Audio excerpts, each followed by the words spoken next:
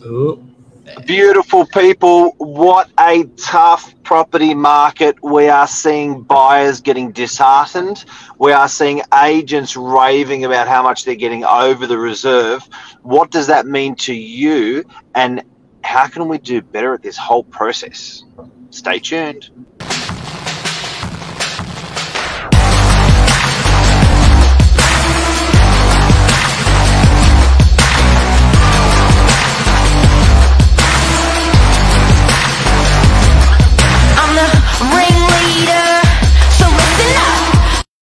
Good morning, everyone. Welcome to Morning Minutes, episode 415. Myself, Michael Bergio, Mark Novak, talking about buyers getting slammed in the market.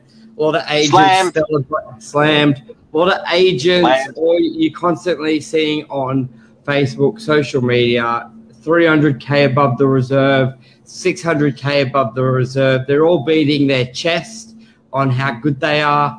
I suppose what really sparked up this conversation was a post from a client we know, a friend of the company, but also a buyer in the market, really putting out there her position, slamming agents on everything, which I think a lot of it was Amy Callister.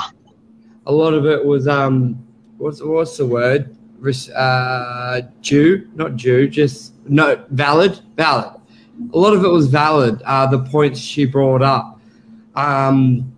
Mark, good market, good agents, or good market, average agents?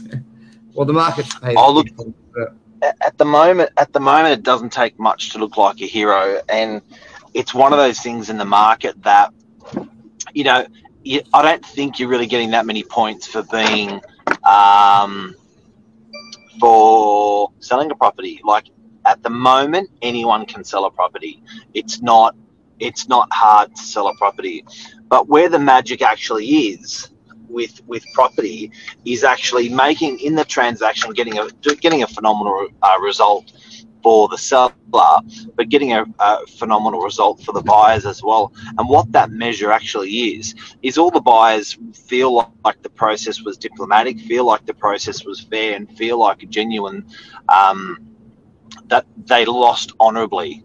And I think that's the key in what we're seeing at the moment, that's people that are buying and are missing out don't feel like it was honourably done. And I think that as an industry, we've got to dig deep and realise that on a numbers game, we're going to have 100 people through an open house. We're going to have one person that we're selling for. The person that we're selling for is the person paying the bill. Absolutely, we've got to make those people happy.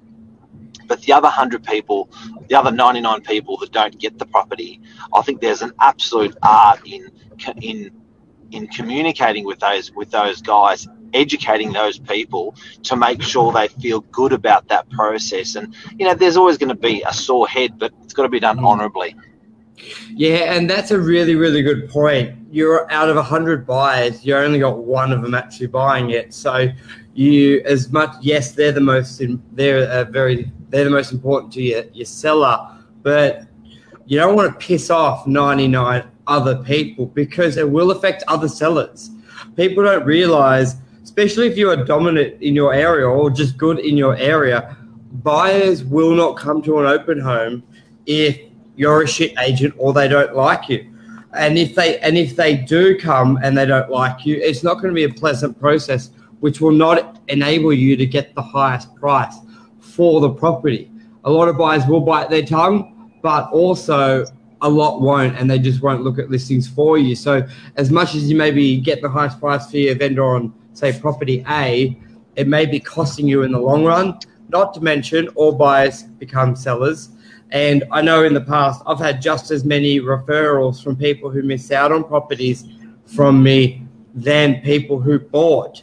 And it's to do with what you said with the communication there, Mark. And I think you hit the nail on the head there. It's not a hard market to sell it. It's so gloating that you sold a property does not have the same pat on the back level as it did, 18 months ago. Getting 200 grand above the reserve doesn't have the same pat on the back level as it did before. Like, don't get me wrong, just buyers are watching your content as much as potential sellers, and they want to see you get above the reserve as sort of a recognition as well. So that's great, but I think it's tone it down a little bit. Be mindful that these buyers, a lot of buyers, Imi, I think, posted, she's missed out on 5. And then you see buyers undergoing, I've missed out on 10, I've missed out on this. So you're actually going to anger a lot of people. I think it's just being sensitive. Like, maybe just, there's times to gloat, times to not. Don't get me wrong, there's basic things you can do, but I think just maybe tone it down a little bit. One, because the market's hot. You look like an idiot if you didn't sell it.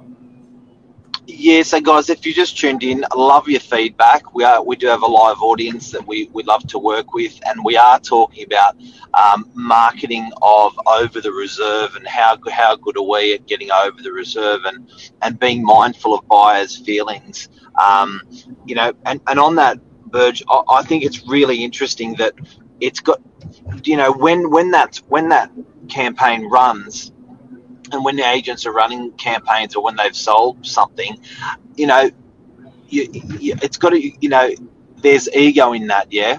Mm. And I think that, there's good ego and bad ego, but I think that you've got to be really respectful of your seller.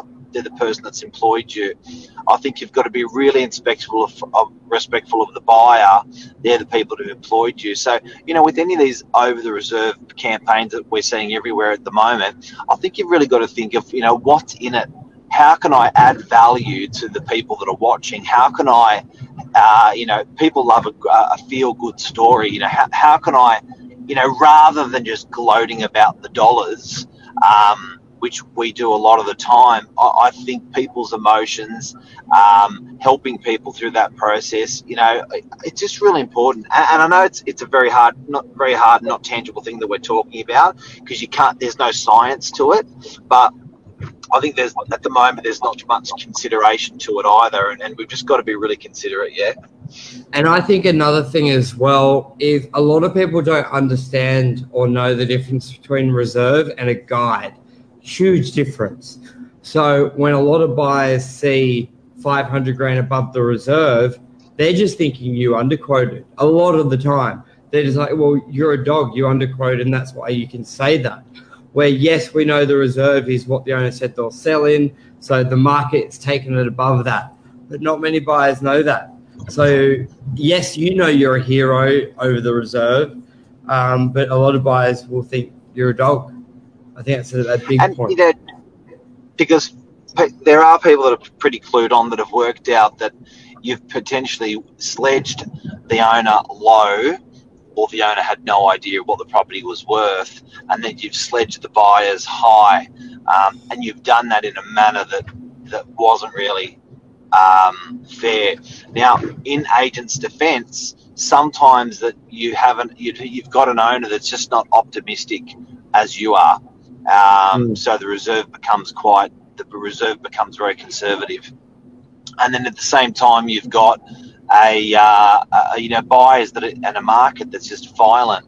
It's just crazy. It's a volcano of a market, and we have, like, I have run a campaign recently on a property in Arthur Street, where we got quite a lot over the reserve, but it was more, I think that what's really, really important is that sometimes agents are just not considerate about the buyers that are out there at the moment. And it's if you're a young family and you've sold your property, and you're trying to get your family into a new property, and it is $200,000 more than what you expected to pay and what you got finance that approved, that's really that's emotional. Anyone that sold end of last year, beginning of this year, trying to upsize, it would not be nice. They're selling. They could have sold, like Mark. They could have sold a knockdown in DY for 1.2, 1.3, thinking they're going to buy a nice home for $2 million, and now they're buying the same knockdown for $2 million. Like, some people would be getting burnt, and this takes me to the point.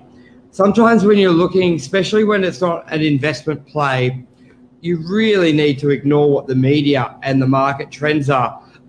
Because it was only 12 months ago where people couldn't sell anything. We had one buyer in 60 days for a property. Buyers would have had 2 months to decide if they wanted to buy a property because there was so much sentiment and bad publicity about the market. But 9 out of 10 buyers said, no, the market's shit, I'm not going to buy.